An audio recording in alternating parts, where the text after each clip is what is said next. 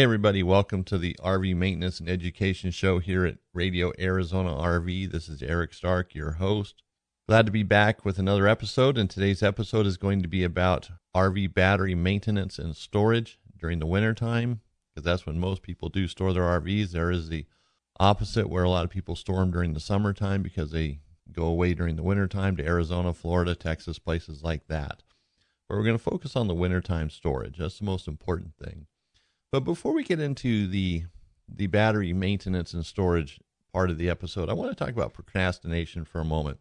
You know, a lot of people kind of dig through this. They can have a hard time getting motivated to do things, and we can procrastinate. We're people, we're humans, and we do that. Our brain has been wired a certain way, and sometimes it gets rewired to where we want to procrastinate. You know, we don't want to do anything. We put things off. You know, we'll answer the phone, we'll watch TV, we'll listen to the radio, we'll do little mundane things rather than really doing the thing at hand, the task at hand that needs to get taken care of. And I bring this up because sometimes RV maintenance gets neglected. It gets put on the back burner. You might find yourself the night before a trip or a couple days before a trip really scrambling to get something done. And, you know, this can apply anywhere, but really we have to get things done. There's certain things we need to do every day. So if we find ourselves procrastinating, we'd like to take action. Do something about it. Don't just let that become the norm in your life, because if you procrastinate with one thing, you're probably doing it with others. You know, avoid the little things. Don't answer your phone. Turn off the email. You know, these are normal things. Turn off the internet. You know, do all these different things, you know, so you don't have the distractions. It's not always that easy, but, you know, just be mindful of the little things that can pull you away from the bigger things that are more important. Prioritize things, get your activities for the day or your tasks for the day written down on a schedule, and knock them out. You know, there's a lot of times with maintenance, it can just become a drag to do. You don't really want to do it. Maybe you're going to reseal the roof of your RV. You don't want to do it, but it needs to get done. You know, you're going to do it yourself. Sometimes we can find so many excuses for not doing it. When it really needs to get done, we put it off, and then it's on the back of our mind. It's chewing at us. I need to take care of this. I need to get this done, but we don't. So it's just a little point. I read an article the other day, and I thought, you know, everybody probably faces this problem to some degree, some greater than others. Sometimes I procrastinate and can find little mundane things to pull me away from the bigger issue. But, you know, just keep that in mind. We have to get certain stuff done every day. That's, you know, we have things we have to do, chores, if you will. And just like storing our RV, there's things that have to get done before you store it. You know, especially in areas where it freezes, you have to winterize it, make sure there's no water in the water lines, the water heater, the water tank, the things we have to do to protect it. So when we bring it out of storage, we don't have 10 different water leaks, a blown out water heater tank, you know, all these problems. So that takes us to our battery storage. Now, when we store an RV for the winter time, you know, like I said, we winterize it, we do all these things, and this should just be part of the program, you know, getting the batteries ready for storage. You know, a lot of people ask about this, and that's why I bring it up. It's not just some subject I pulled out of thin air. It's, you know, I have customers asking. There's a lot of information on the internet that's, you know, all over the board. It can be confusing. You know, sometimes you get, some of the direction is you get really carried away and go to all these great lengths to store a battery when you don't have to do that much, but you do have to do something. So one of the first things you want to do is, you know, if you're going to store the batteries off of the or out of the RV, whether it's a trailer or a motorhome, if you're actually going to take them out, and motorhomes sometimes are trickier to get the batteries out than a travel trailer or a fifth wheel. But one of the things to do is just clean the battery, clean the terminals, clean the case that it's in, you know, the battery itself, make sure it's all clean, wiped down. And that's not a big deal, but it can actually increase the discharge rate of the battery. Oddly enough, that can happen. So make sure it's nice and clean. And that way, when you go to put it back into the RV, that's already done. If you touch it or set it on something, it's, you know, you don't have to worry about it damaging it as much. Although, you know, batteries should only be set on surfaces that, you know, you don't care that much about, something that you're willing to throw away, you know, an old rag or a towel or whatever, or if it's a hard surface, something that can be wiped up, it's not going to corrode. So first thing is cleaning the battery. which is pretty obvious. Then when you put the battery back in, like I said, it's done. It's ready to go. The terminals are clean, and they should be clean when you go to put it back in, whether it's 3 months later, 4 months later, 6 months later. And the other thing, too, is to make sure you store the battery with a charge. Make sure that battery is fully charged. The battery's going to drain naturally over life or over the time that it's in storage. You don't want that's going to happen, but you want to make sure it's fully charged when you put it into storage. That way you avoid that dead battery. It's going to make that battery a better battery when you bring it out of storage. And the other thing, too, is make sure it's completely disconnected. When it's in an RV, there's always some sort of a draw on it. Some RVs have a battery disconnect switch, which is pretty handy. So you can disconnect the battery completely from the system, or at least it should be completely disconnected. And if that's the case, you could actually leave it in the RV, but disconnecting the cables wouldn't hurt since you're going to clean the terminals anyways. And typically, it's not that hard to hook them back up. It's one of those things, you maybe take a picture of it, make a little diagram, put it someplace safe if you feel you're going to forget how the cable should go, but it shouldn't be that hard. Sometimes there's little auxiliary wires for other things that might be hooked up that have to go back in the right spot. But, take a picture or make a drawing, like I said. But disconnect it, whether you're going to leave it in the RV or take it out. That way there's absolutely no draw on it whatsoever. You make sure it's charged before you put it into storage, whether you leave it in the RV or not. A lot of people recommend taking the batteries out of the RV, and that's a personal decision. That's something up to you. Even in cold climates, if a battery is stored charged, fully charged, it won't freeze. So if the battery's a good battery, there's nothing wrong with it, and it's fully charged, it won't freeze. But by all means, if you have a place to store it, a safe place to store it, then take it out of the RV if that's what you want to do. Maybe it's one of those things, better to be safe than sorry. So if you take it out of the RV, that's fine. Just don't set it on the cement. Although that does, you can set batteries on the cement, but it's better to just have it someplace where it's out of the way. If you set it on a piece of wood, that way if there's any leakage or something happens to the battery, it's not going to go right onto the concrete. You want it to stay a little bit warmer if you're going to store it inside. Well, you can leave it outside and let it freeze, but the inclination is to keep it a little bit warmer when we store it inside. But just find a safe place to store it inside. You don't want it next to a heat source or anything like that. Someplace just nondescript on a shelf or on a workbench. Workbench is probably the best place if you have one. But anyway, if you take it out, don't take it out. Either way, make sure that battery's charged. And then while it's stored, you want to charge it from time to time if you don't have a trickle charger to just hook up to it and give it that trickle charge. So keeping it charged during storage is important too. So maybe every couple of months, charge up the battery if you're not going to hook it up to a trickle charger. And that way that battery will stay fresh. Batteries like having some electricity going through them. They kind of thrive on that, where that's where those solar panels come in. You see the small solar chargers or maintainers. It just puts a little bit of amperage through that battery. It's not that much, but it's enough to just kind of keep that battery fresh, and that battery won't go dead that way. So batteries like a little bit of electricity going through them, but they don't like a full charge, as much power as possible, because that can ruin a battery. But ideally, using a trickle charger that will actually go into a float mode after the battery is charged is the best way to go. In other words, the trickle charger, if it's the right type, it's going to charge the battery. It gets fully charged. Then it'll regulate itself, and it'll go into float mode, as they call it, where it's not really doing into the battery other than, watching it, observing, seeing if it needs to be charged again. Then if that battery needs to be charged again, maybe in a month or 2 weeks or whatever it is, drops down to the threshold that the trickle charger kicks back on, then it'll kick back on. Then after the battery's charged, it goes into float mode. And that's the best way to keep the battery going all the off season while you're not using it. And there's plenty of trickle chargers today on the market. I'm going to have some on the website at radioarizonarv.com with links to purchase them at Amazon.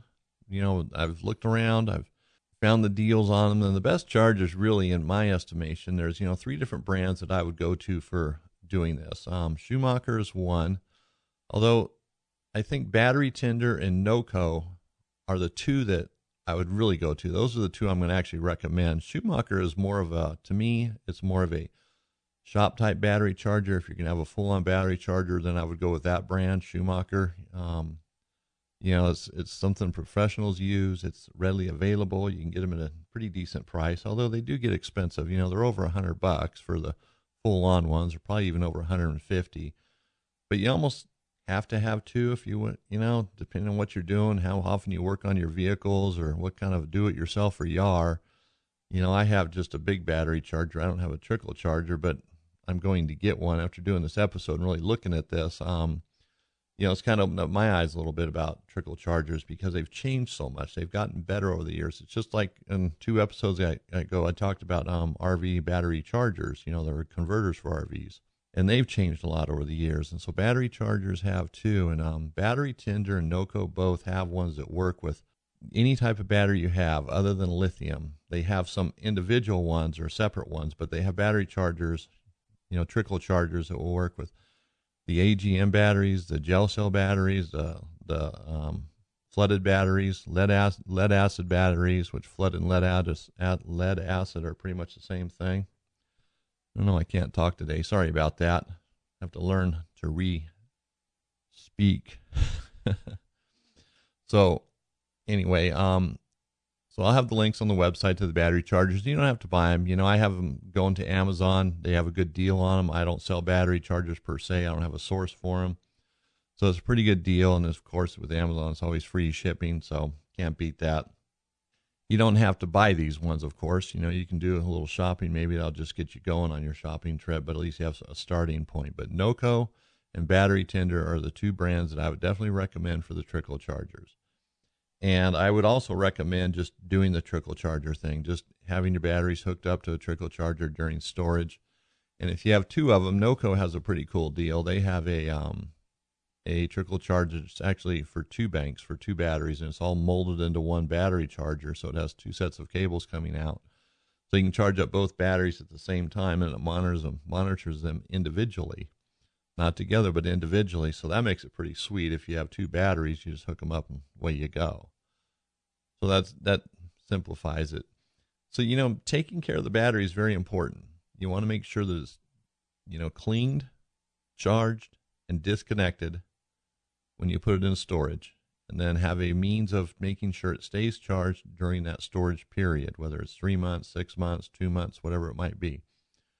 And again, the trickle charger, I think, is the way to go. Now, also, along with battery storage and so forth, I get questions again, the cold, the hot. Batteries in heat don't last nearly as long as batteries that are in the colder climates, although, the cold can have its bad effect on a battery. But if, like I said, if you can, bring it out of the cold if, you really feel you need to. You don't have to as long as it's fully charged, but it might just be easier to bring it out of the cold. It's sometimes harder to work in the cold. A little more motivated to go into a warmer garage or a workshop than out into the cold RV and deal with problems or wet or whatever it might be. But also the different types of batteries. There's AGM batteries, also called glass mat batteries. There's gel batteries or gel cell batteries. And there's the flooded batteries, which is what most people use in their RVs. The gel cell batteries and the glass mat batteries, they get expensive. They do have their pluses or pros and cons, if you will. Most people use the flooded battery, a lead acid flooded battery, and they work pretty good. They have a decent lifespan. The only thing is they have a tendency of gassing, and so the gas creates corrosion, and you get a little bit of leakage here and there. Not in all cases, but it does happen. And so sometimes that corrodes the terminals, corrodes other things. The batteries get corroded up. So then you're maintaining it more, where gel cell batteries and glass mat batteries don't do that. They don't have the tendency of doing that. But they are different batteries, and they get more expensive. So if you're going to change your batteries, if you're thinking about doing that, you definitely want to do a little research and make sure that that's the option for you. I've tried them all. I've tried glass mat, I've tried gel cell, and I've gone with the flooded batteries, and I stick with flooded batteries. There are special occasions if there's a certain battery type I want then it might be a glass mat battery, which is fine. Like Optima has some really nice batteries, which I put in my 4-wheel drive vehicles. So there's different applications where you might want to use a different battery, but for your typical deep cycle battery, the flooded batteries work pretty good. They're readily available. You can get them just about anywhere. So if you do have a problem, a battery dies, it doesn't become a big old ordeal to get one if you're out on the road. And speaking of that, stick with a brand. I prefer Interstate batteries, and that's what I sell. That's what's in all of our vehicles. And that's been that way for 30 or plus years for me. I've stuck with Interstate batteries. That's the brand. Now, I'm not saying there's not other brands out there that aren't good. That's just the brand I recommend and choose to go with. Interstate batteries are all over the United States. There's dealers everywhere. You drive through a small town, you see a sign on an auto parts store, Interstate batteries. They're everywhere. So that's a good brand to go with in case you do have a warranty issue down the road. Although, they generally last beyond the warranty period, so it's probably not going to be an issue. But going back with the same brand consistently, you know what you're getting, it works, you're happy with it. And also, you have the glass mat batteries, the gel cell batteries, the flooded batteries. You also want to make sure your battery charger will work with that it's compatible. Not all batteries chargers work on all the different types of batteries, but the ones I mentioned like NOCO and Battery Tender and Schumacher, their battery chargers are designed to work with them. Each brand does something, or each model, I forget which now, but each model maybe works on two, but not the other one. So you have to buy accordingly.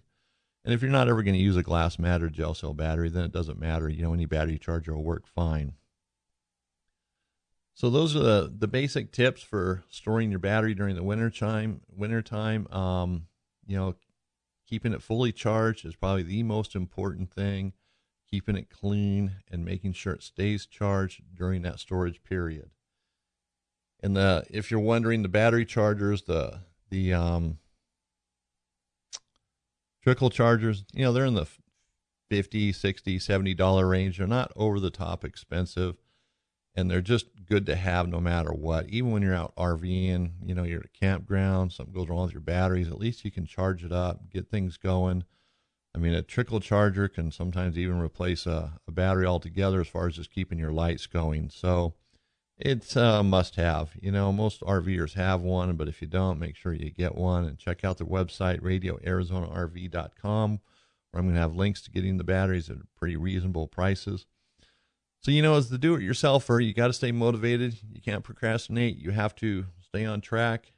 Make a checklist of the things that you need to get done to your RV and check them off and make them a routine. Something like battery maintenance should be a routine. Other things that come up, we fix, repair, we move on. But battery maintenance is part of a routine. It's just like checking the air in the tires. We're supposed to do that every month. Make sure you're doing that, So build your routine up around your RV and stick at it. Don't procrastinate.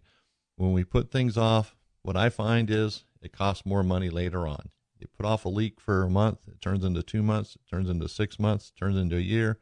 Then you have more damage. So don't procrastinate and take care of your RV. It's a huge investment and you enjoy using it. Your family enjoys using it. So make sure it's an investment that you care about and that it's safe and problem-free, or as problem-free as possible, because there will be problems on the road or in the parking lot. So do your best to just take care of it.